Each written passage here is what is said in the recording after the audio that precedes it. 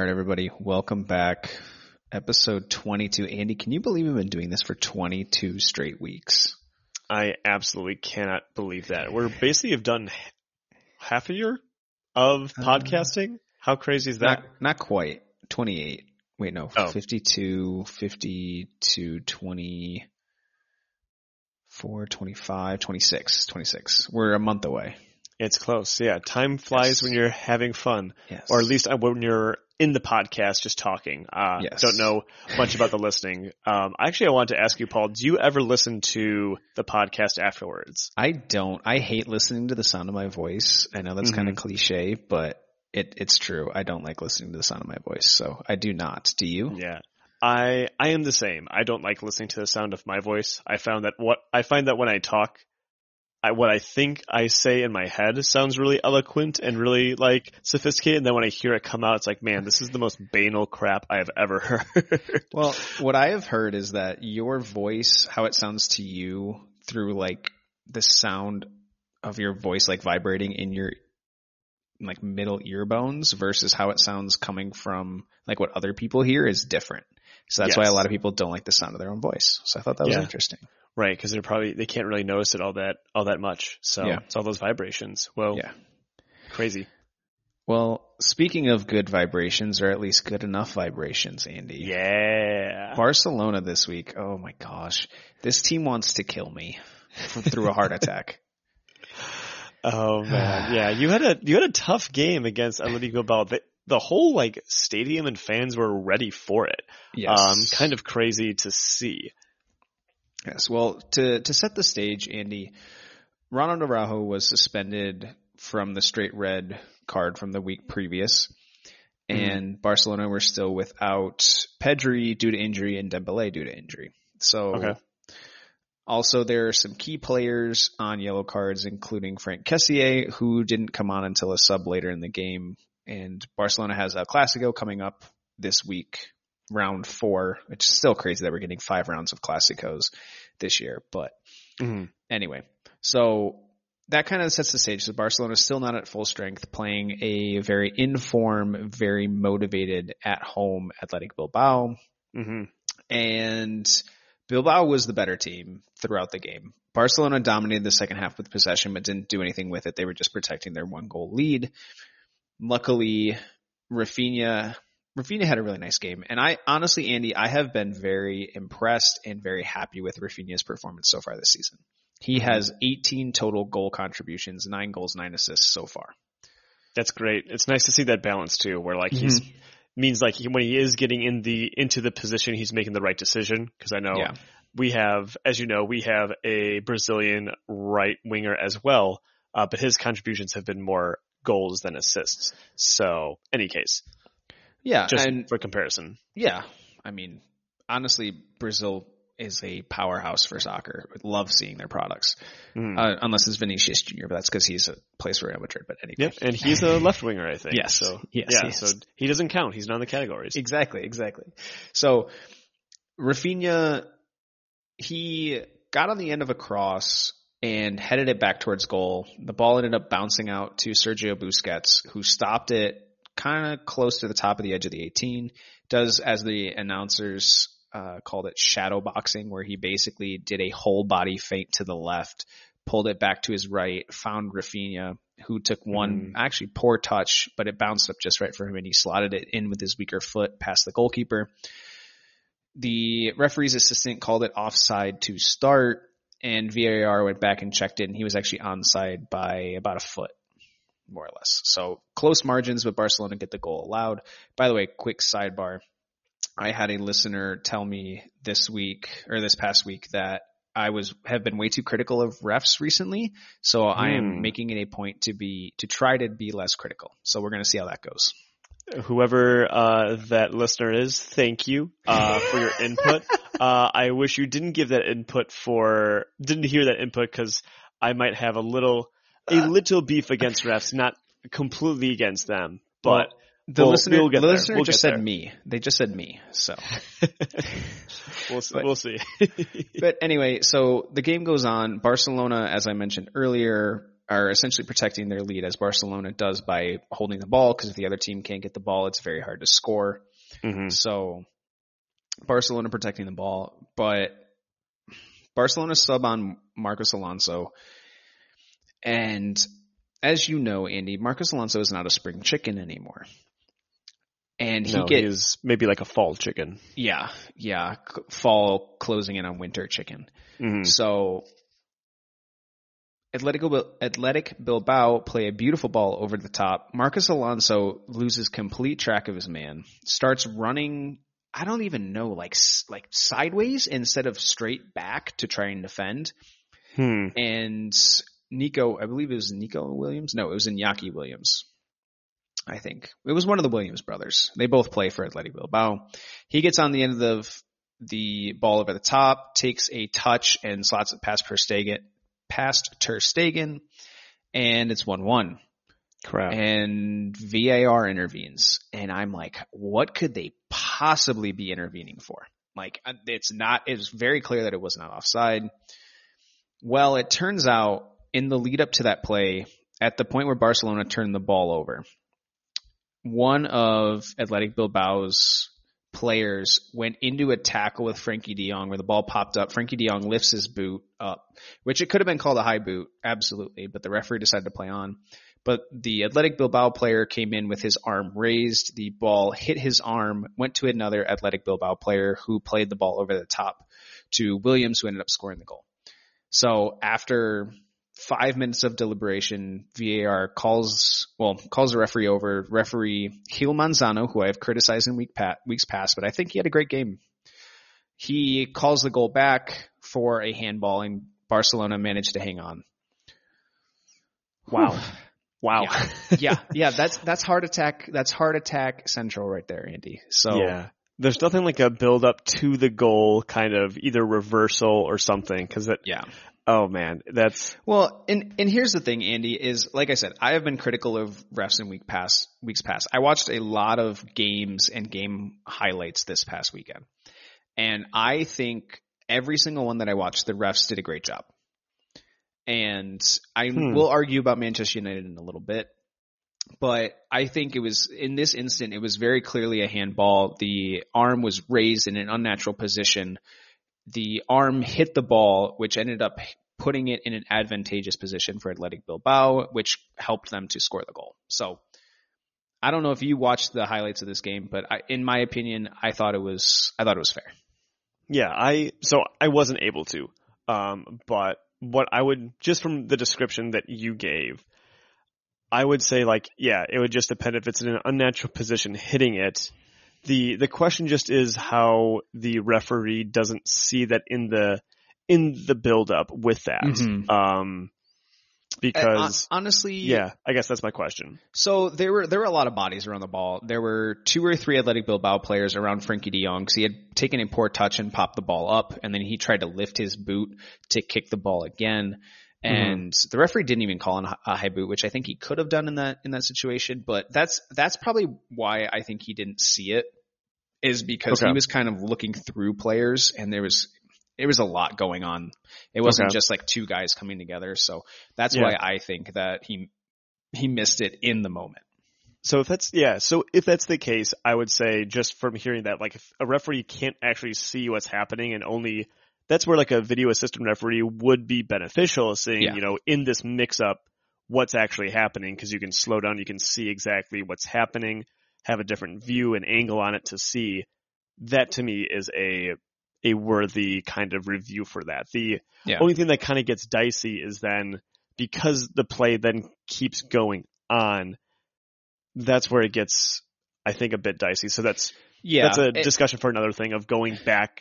How far do you go back when it leads up to a goal? Because there's still a point where the defense, even if the defense doesn't realize it, they're still playing, unless they're saying like there's a handball and you have 3 or 4 players completely bamboozled because they're like, that's a handball, and thinking the ball goes out, that they move around or whatever. That can affect play. But just from that, sounds like, nice. Barcelona got one. So, which is great. And we can spend another episode maybe in the summer or something talking about VAR and our thoughts on VAR. But, my takeaways, Andy, from this game is goodness gracious, Barcelona miss Ronald Araujo. In that defense, they need him really badly. And they're also missing Pedri. So, and I'll get to them in a second, but I see a note here that you have Gavi is not as good as or is less than Phil Jones. And I believe you sent me a link here. Yes. So the reason I mention this is when I did see a little bit of the highlights. So I didn't see all of the highlights. I saw a little bit. There was a video or a clip I saw on Instagram going around where at one point in the game, Gavi goes and tries to commit a head tackle. So what a head tackle is, listeners, is you just use your head to poke the ball away from someone's foot. And Gavi tried to do this. I think he ended up getting a foul for it, which I think is kind of funny because you're using your head for making the tackle, which you can do. Yes, he got a foul for the lead up before that because he pulled the guy down. And actually, quick sidebar, he did this twice in the game. Oh, this is only his first time. Oh god. Yes. So okay, even then, I think what they should do is they shouldn't call it a head tackle. They should call it the Phil Jones tackle because Phil Jones is the first one to do this on record of any noteworthiness. This goes way back to United's Louis van Gaal days, where Olivier Giroud was on Arsenal, and there's a big game, and there's a point in the game where there's a ball looped over Manchester United's defense. Phil Jones looks like he has it, but poor unfortunate Phil Jones, he slips, and he can't get back up in time, and he sees Olivier Giroud come just sprinting at the ball because basically if Olivier Giroud gets the ball, it's an easy one-on-one with a goalie. He's going to slot it away. So what does Phil Jones do? He's on his fours at this point because he slipped. So what does he do? Besides, he doesn't swivel around to try stick out his foot to get a tackle in? No, absolutely not. What he decides to do is he decides to crawl on the ground and use his head to lift the ball to hit off Olivier Giroud, who is oncoming against his shin, to then have the ball go out of bounds.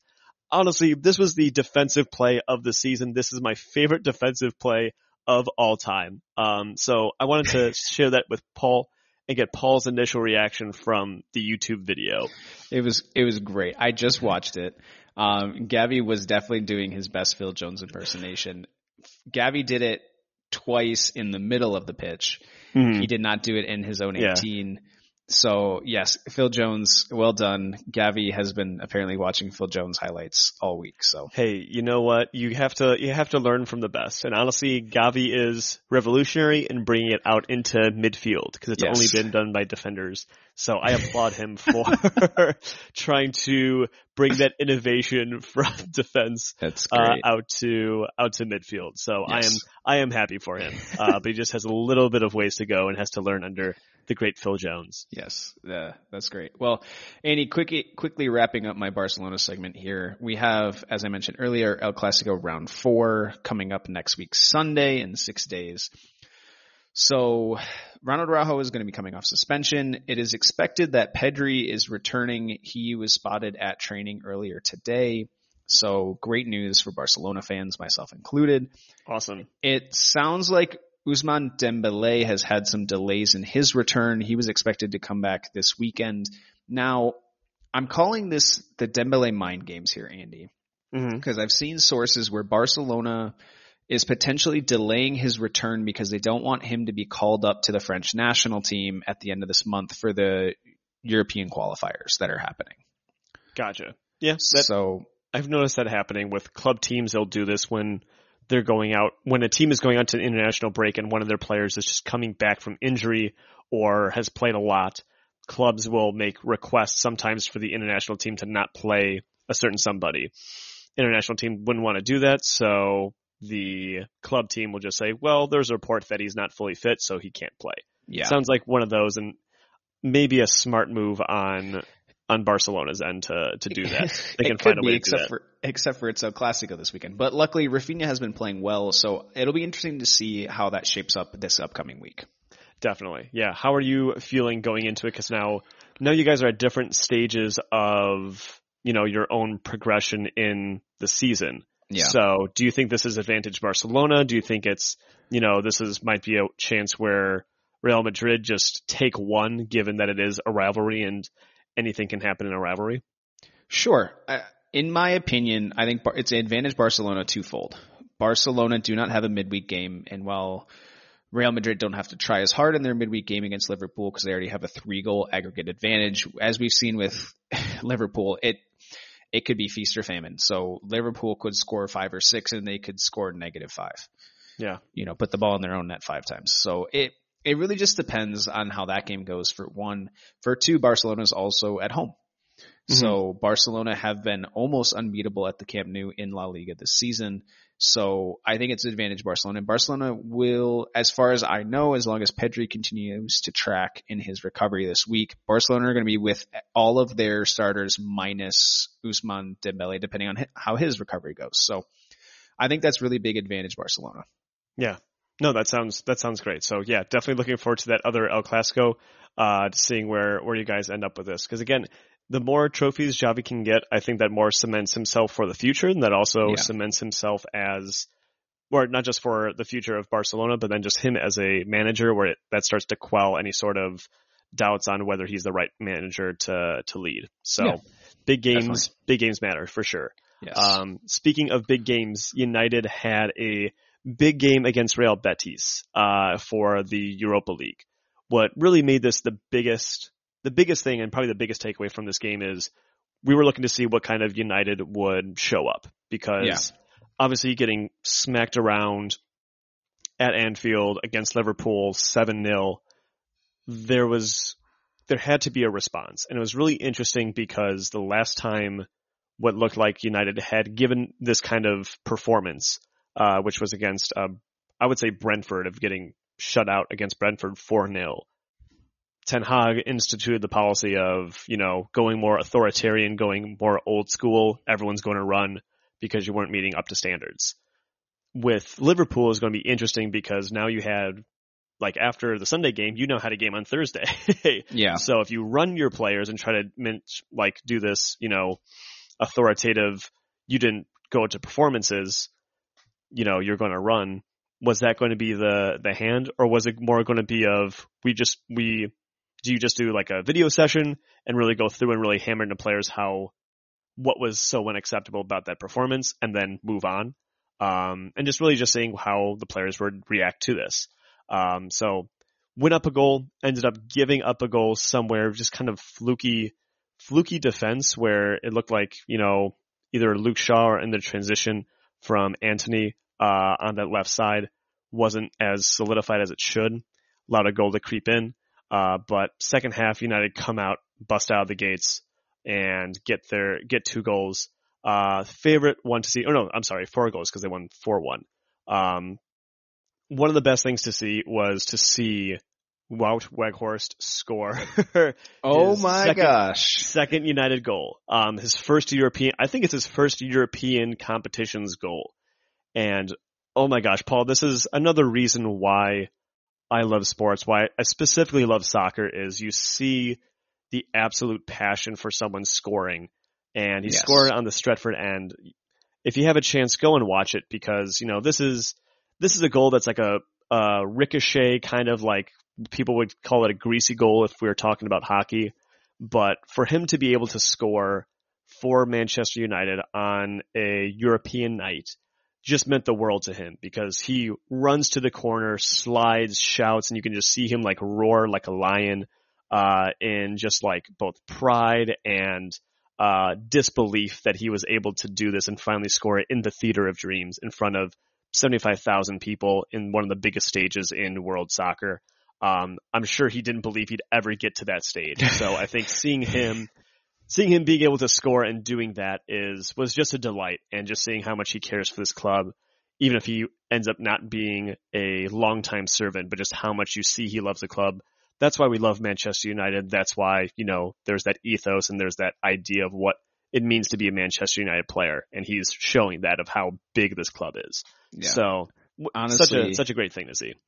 Honestly, Andy, I was beginning to doubt if he would ever score for Manchester United. So I was wondering, because he does a lot off he does a lot besides scoring. Him as a striker, he's probably like how I would play, because I am terrible with my feet in terms of soccer. I am atrocious, but I will always run. I will always give it 100%. And so I see myself a little bit in Wout Weghorst, minus the 12 or so inches that he has on me.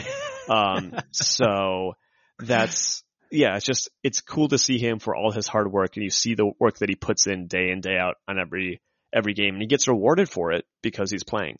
So yeah, just really happy for him. Then 4 days later, right, or 3 days later, Friday, Saturday, Sunday, on Sunday, United play against Southampton. Southampton are bottom dwellers in the Premier League, so this is looking like this should be an easy-ish win, because there's no real easy game in the Premier League. And I want to say 25, 30 minutes in, Casemiro goes in for a tackle. The surface is looking a little wet, and so there's kind of some mishandling of the ball on the pitch. And Casemiro goes in for a slide tackle. To me, it looks like he kind of slid a little bit late, because when he puts his right foot out, it hits the ball, but it careens over the top of the ball and into the mid foreleg of a Newcastle player. Now, initially Southampton, yes, thank you. Mm-hmm. Initially, it's viewed as a yellow card, but VAR goes back to check it, because they are seeing this as a dangerous tackle, because it's a slide tackle. The studs are up in the air, and it ends up hitting a Southampton player.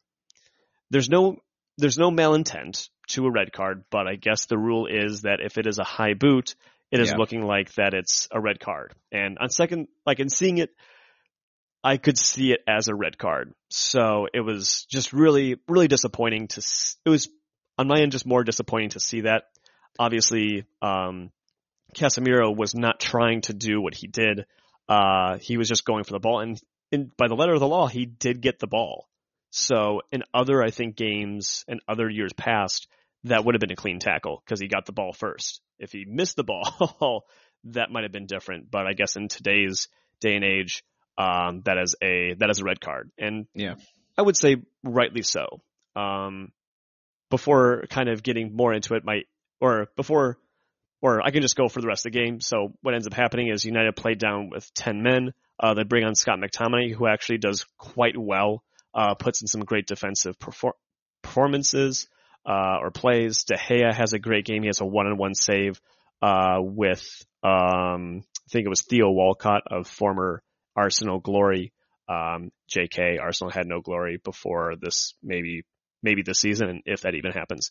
But game ends 0-0 because United kind of had to concede and weren't able to get the goal, even though it was a quite open game, just missing that extra player, from Casemiro getting sent off. So he's gone for 4 games now, and United are looking very thin in defensive midfield and are going to have to find a way to balance their midfield now that they are essentially left with the midfield that saw them get in 6th place last year with Fred and Scott McTominay.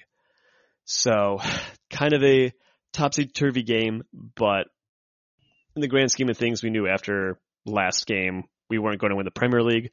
So right now we're just making sure we finish strong, try to get 2nd, or just make sure that we get top 4 at least. So that's with United. Well, I don't know if you have any thoughts on the call, Paul. Curious what your thoughts are with that. I do. I mean, I had similar thoughts to you in the moment when I saw the tackle. I was like, that looked rough. And based on how the Southampton player reacted, I was like, ooh, that could have been high. But I was like, okay, yellow card, I agree with that. And then when I watched the replay, I was like, oh, that's a red. That was my first instinct on seeing it the second time in the replay, because I kind of liked how the announcers looked at it, Andy, is that Casemiro, I shouldn't say just Casemiro, any player is supposed to be in control at all times, right? Mm-hmm. And that's why some sliding tackles become red cards, is because not necessarily of the malintent, but because of the lack of control. And I don't think Casemiro was necessarily not fully in control, but I think he slid in kind of late, and it was unfortunate because, like you said, it wasn't malintent. Mm-hmm. His boot skipped off the top of the ball and ended up going into the mid shin, like higher up the leg of the Southampton player. Right. And I was amazed. I shouldn't say amazed, but the passion that Casemiro had in his reaction to the red card, because you see how crestfallen he is by that call. Mm-hmm. And that really, honestly, it moved me, even as someone who is just a neutral party watching the game. Mm-hmm. So I definitely felt bad for him in that moment. But after he gets sent off, Andy, that was one of the most thrilling 0-0 games I've seen. Yeah, it was great. End to end. It was great for a neutral. Yes, it was. And I even thought that because it's so open, we can find a way to do it. And we just weren't able. The goalkeeper for Southampton, his name, let me pull up in my own notes so I make sure I give him the kudos we love to give out. I didn't even put his name down. But the Southampton goalie had a great game. There was one shot by Bruno that looked like it was destined to go in. Goalkeeper gets a hand to it, and pushes it onto the post, which ends up careening across the other crossbar and misses, ends up going out for a, I think, goal kick. Yeah. But yeah, very, very entertaining. And should United have won this? Absolutely. I think given going down to a red card, a draw isn't the worst result, but it's kind of like this is the one that is like, it's actually like kissing your sister. Like, this is something you're not going to feel really great about sharing it anytime soon. Yeah. But my one thing, and as we kind of alluded to with VAR, the one question I just have is the inconsistency of VAR when you have a vehicle where you are slowing down the game to then make a more consistent decision. I think it's this rush to either get VAR or not get VAR. Just the inconsistency of it is really confusing and like upsetting, because there was an instance where United, I think, had crossed a ball into the 18-yard box, and it hits a Southampton player in the arm, and he is on the ground, and he's kind of using his arms to stay up. I don't think that is necessarily a handball per se, because if it's a natural position, like he's just trying to hold himself up, he wasn't purposely trying to have his arm go out. The issue is that this was an exactly same kind of play that saw Lisandro Martinez potentially give up a penalty, and was called a penalty that ended up having United go through and having to play Barcelona. So I would say, Paul, like, that inconsistency between what's a handball in the box is really infuriating, because you're changing games, high stakes games, with those kinds of calls, and you have a mechanism to be consistent because you can slow it down to actually make the right call. So it's kind of the idea of you're having this ability to slow down, make a call, have all the information and resource at hand, and still get the call wrong. That's my main thing, is just be consistent with it now that you have a mechanism to be consistent with it. That's my spiel. That's my spiel. Yeah. I mean, here's something we have to remember, though, Andy, is this is not the first, the second year. I would say the first full year of VAR where they've kind of expanded it, right? It's going to take some time to work out the kinks and work out the inconsistencies, right? And you can also look at on-field referees and their inconsistencies with on-field referees, right? Every referee has their own style. Every referee looks at the game differently. Some like to be disciplinary and some like to let the players play. So I think it's just, it's going to take some time to work out those kinks, because VAR is still very new in the scheme of soccer, right? And we want all the calls to be right away. And that's why VAR was implemented, but we have to just give it a little bit of time. And yes, it's going to affect games, but if you look back, there were also missed calls and incorrect calls in the past that have affected games where VAR would have corrected it too. For sure. Yeah. I think there's an argument that can be made that it evens out and it's just kind of shifting the dynamics of it's shifting where the calls are being made and won and lost. I think right now there are some major issues because I guess from what I heard, this is I'm taking from what I remember hearing from Men in Blazers, and Michael Davies does a really good, or I think he has a very knowledgeable opinion on this because he looked into the intent behind VAR. And the intent behind VAR was to allow there to be more goals because obviously goals are the exciting part about soccer. And so they had VAR in which as a way to make sure that there are more goals that are allowed that maybe wouldn't have been allowed because of offsides, where you probably favor when in doubt someone's off. Probably there's a tendency for people to say when in doubt it's offsides, where I think actually the case it's when in doubt you play someone onsides. But what's happened since the implementation of VAR is that there's actually been less goals scored, and this is according to Michael Davies. So he's saying that the actual intent of VAR is not being used for its intended purpose because, one, now you have things like you're going back 4 or 5 plays to then find something that stopped a goal, or you're then having someone being offsides by a legitimate toenail, and that is apparently enough to call off a goal when it's toenails? What? Yeah, so like the difference of Fernand toenails. The difference, you can fit him in between. I don't know. I don't know where to go with that, but we'll play with the call out. Thank you. So I get it. That's where I'm at with VAR because I think it's doing that, and it's also taking away this glory of that sometimes goal celebrations, whether they're right or wrong. And having to wait and again just kind of mechanize the game, which I don't like to see. I don't like to see the more mechanizations of the game, but that's just my thing. I get it. I think we can definitely divulge. How about jump into? Gosh, I don't know where my brain's at today. Jump into that argument moving forward at another podcast. We could do a full podcast on just VAR podcast episodes. So.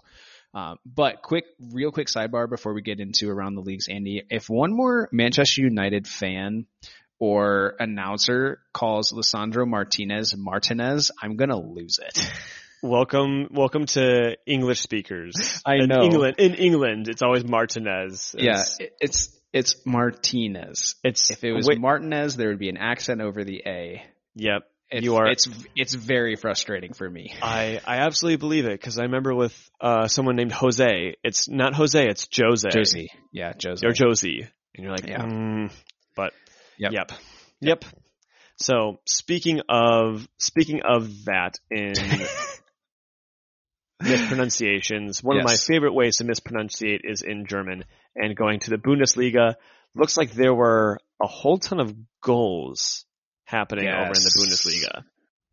Yes, goals on goals on goals. If you like goals, if you want goals, the Bundesliga has goals, especially in their top teams in the league. So, Andy, as we've been talking about over the last few weeks, there's been a very hotly contested title race at the top of the Bundesliga. And so far, it has turned into a little bit more of a 2-horse race between Dortmund and Bayern Munich. And Dortmund took on Schalke this past weekend in a derby of some word that I don't know how to pronounce because it's German. But it was a derby, and it was hotly contested, and both sets of fans were going absolutely nuts. Dortmund went up, Schalke tied. Dortmund went up, Schalke tied. And it ended up being a 2-2 draw. Very exciting end-to-end action and a thrilling game. If you guys have not seen it yet, go back, watch the highlights. It was fascinating. Yep. And then Bayern took on Augsburg. Augsburg went up very early, 1-0. Bayern proceeded to score 4 or 5 straight goals. Yikes. Augsburg came back, scored another 2. Bayern top, Augsburg 5-3, and take a 2-point lead over Dortmund. Now, Union Berlin tied again. So in their last 4 games, they have tied 3 and lost 1 game and it is not looking good for them.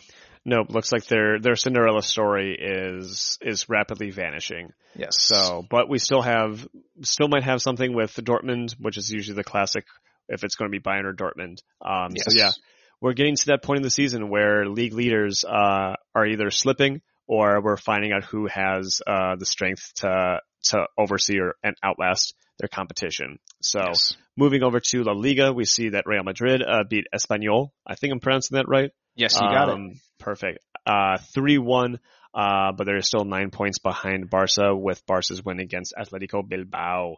Yes. Yeah. What are your takeaways? What are your takeaways from this game, Paul?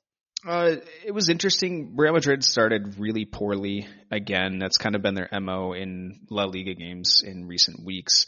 They went down 1-0 early, but then as lower mid-tier teams tend to do in these sort of games, Espanyol just dropped back and tried to protect their 1-goal lead, and Real Madrid just attacked. And eventually Espanyol broke not once, not twice, but 3 times. So yeah, it was a good game overall for Real Madrid. It was kind of scary to start because Real Madrid fans are probably thinking, oh no, is this going to happen again where we're going to drop points again? But they ended up re-getting their strength after the first 15, 20 minutes and started looking like the Real Madrid of old and scored 3. So, but on a quick sidebar, the battle for relegation in La Liga is just as interesting as it is in the Premier League, Andy. We have 5 teams within 2 points of the relegation zone in La Liga.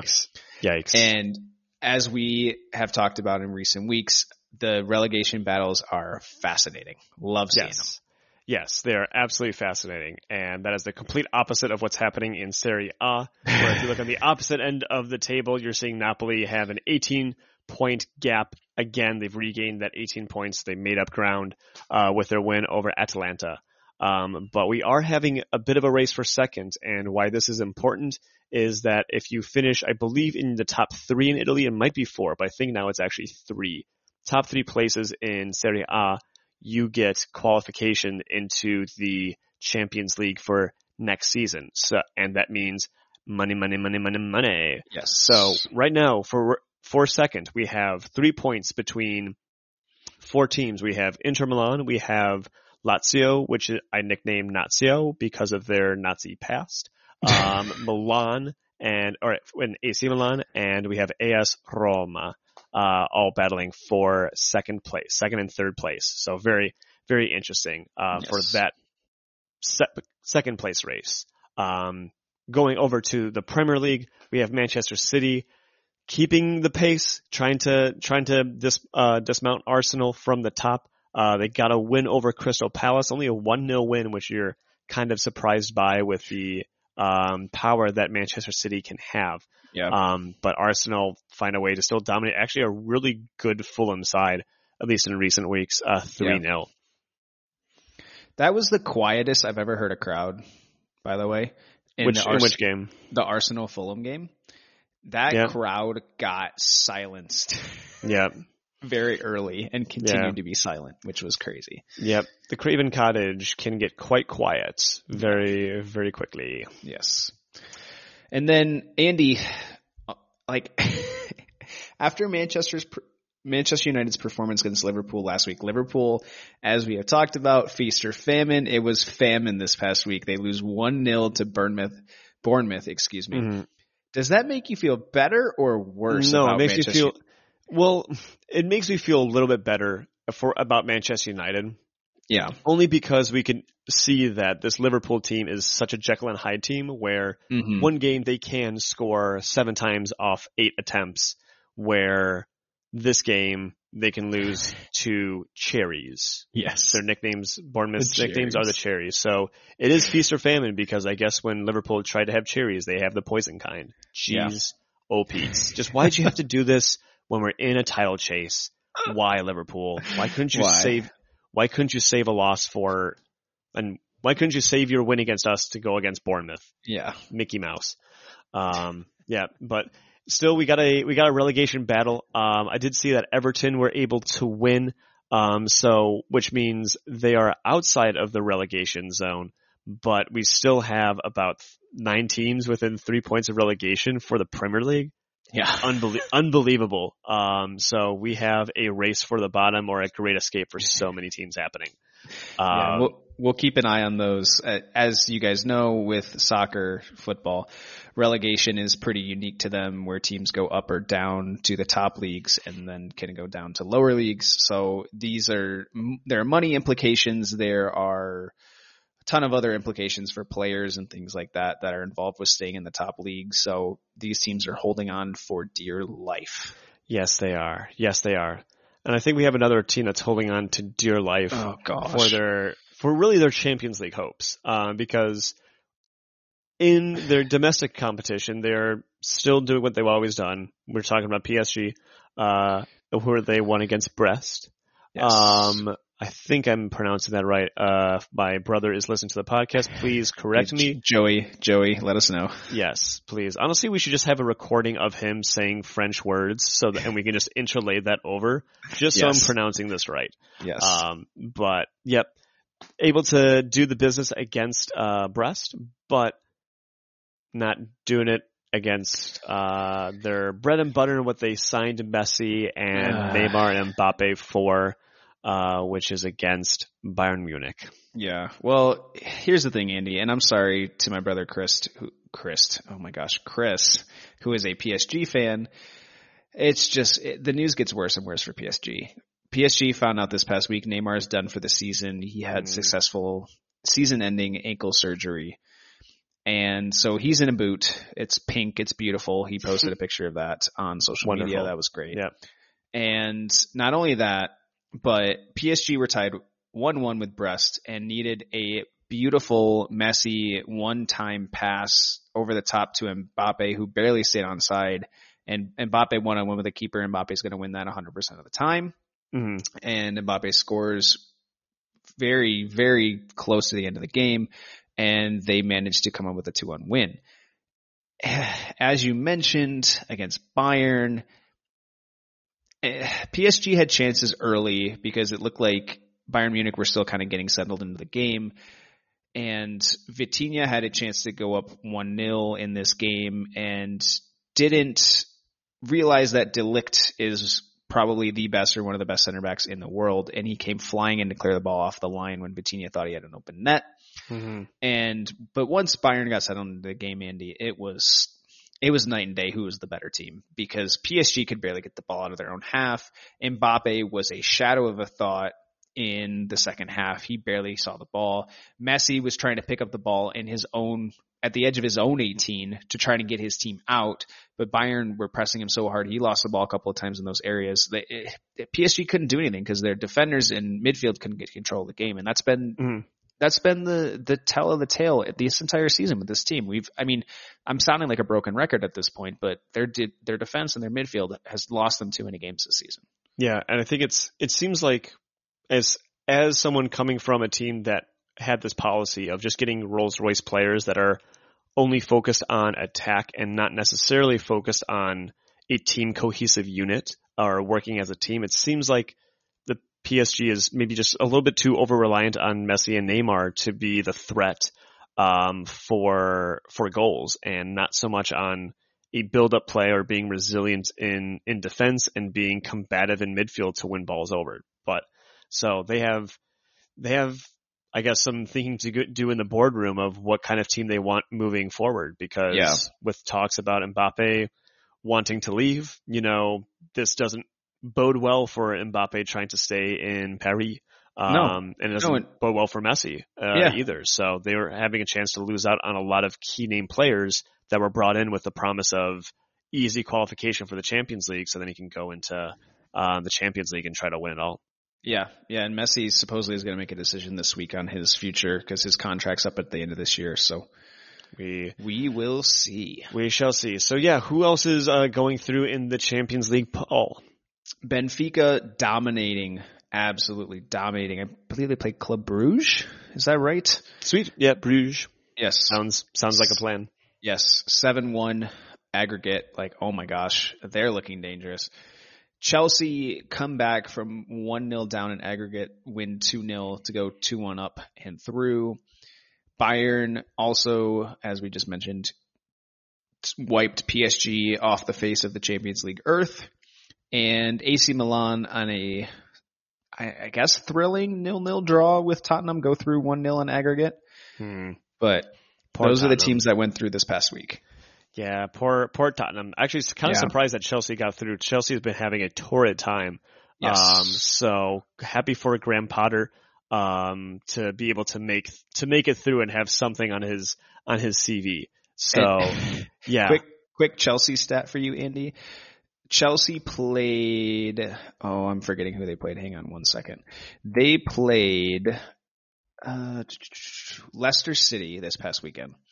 Chelsea scored 3 goals in that game. It's the first time Chelsea has scored 3 goals in a game since, I believe, this past September. Yep. Wow. I saw a crazy stat on my glorious social media that said that Chelsea have spent about $300 million on player acquisitions, and they've gotten 6 goals.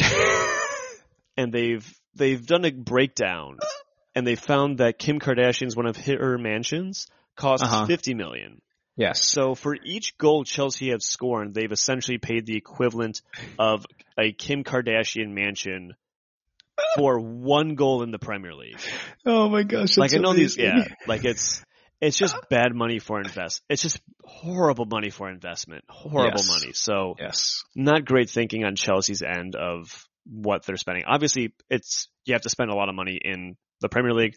Not knocking that, but just the return on investment is deplorable coming from someone who owns a private equity firm. You'd think he'd be a little bit smarter, but you'd think. Oh well. But yeah, so that brings us to our second segment of Barcelona versus United, given this week.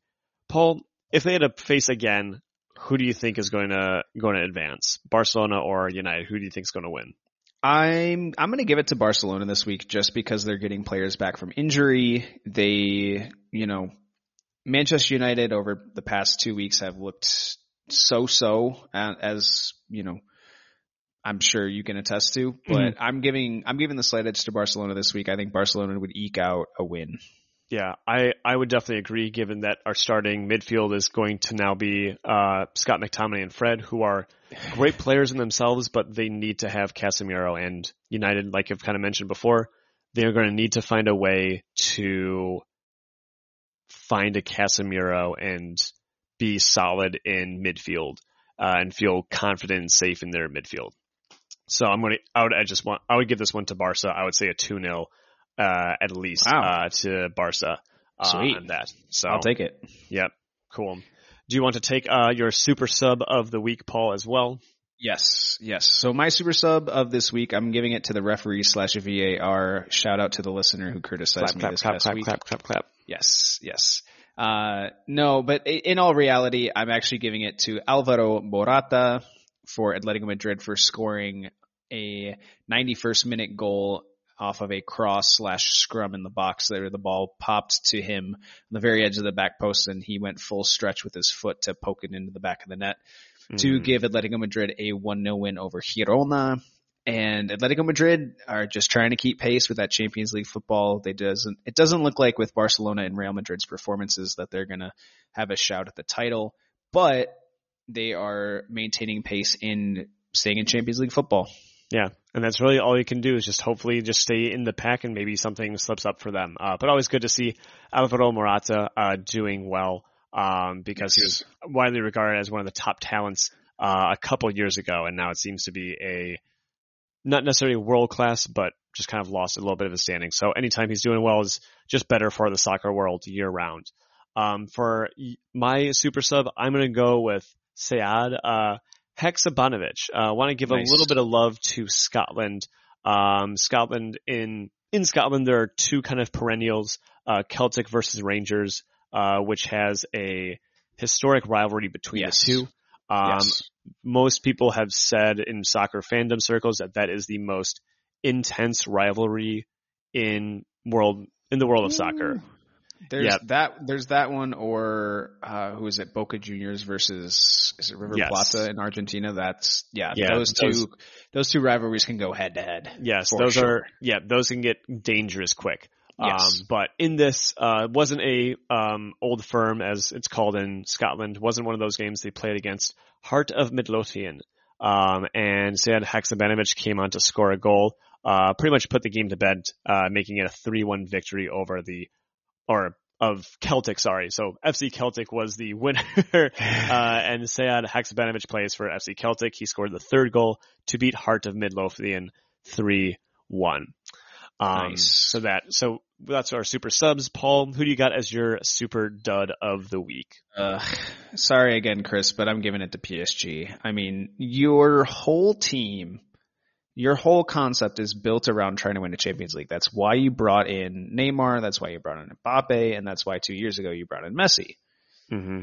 And you just bowed out in the round of 16, granted against a team that's probably going to be in the final and might win it because Bayern's looking that dominant right now. But I don't get it. I just don't get it. That's all I have to say. I can't sit on the soapbox and complain about PSG anymore. It's PSG as a whole, Andy.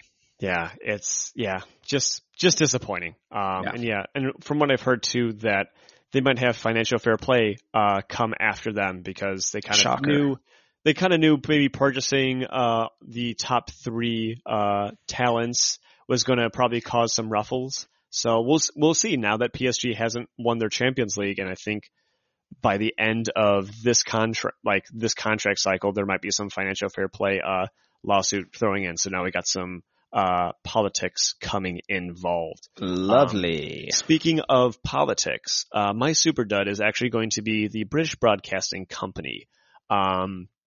So over the weekend, Gary Lineker. Gary Lineker is a former Leicester City player, and he is an England international, very highly regarded in sport as one of the best players from England and as a very, very good sports broadcaster.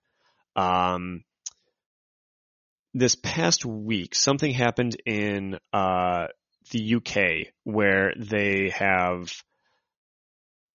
from what I can understand, is reduced the number of asylum seekers coming to the UK. And Gary Lineker posted something on his social media calling out the UK government for implementing this policy, very similar to almost like the US policy where we widely curtailed the amount of immigrants and asylum seekers coming in, which also gained a lot of flack. So Gary Lineker went on to social media to talk about this.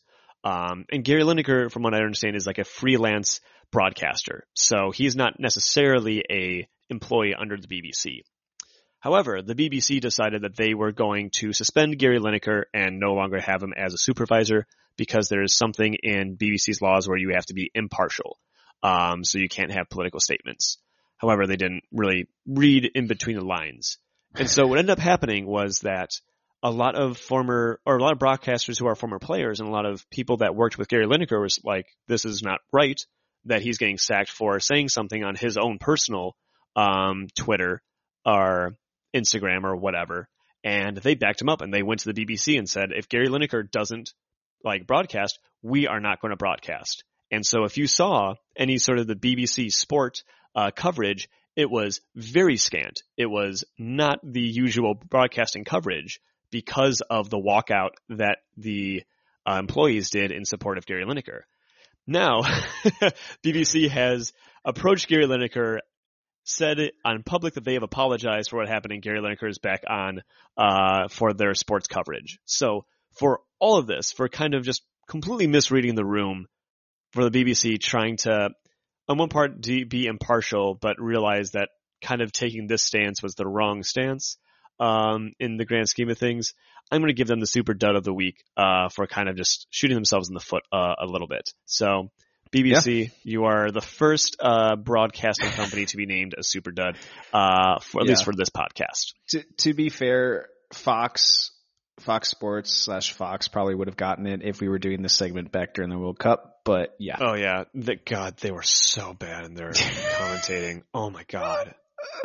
Let's not open that can of worms again. Yeah, that's a bad one. Okay. All right. Well, I'll make sure we sign off on that point. But thanks again, listeners, for bearing with us for this podcast. Getting again to the hour, man. Paul, we're just having so much fun that we have to probably find a forceful way to cap it at half hour for our listeners because they're very, very courteous and very devout for us, but we're probably burning their eardrums. So I'm going to end it here with that. I have been Andy. Paul has been Paul. And with that, I'm going to wish you all a very big old bye.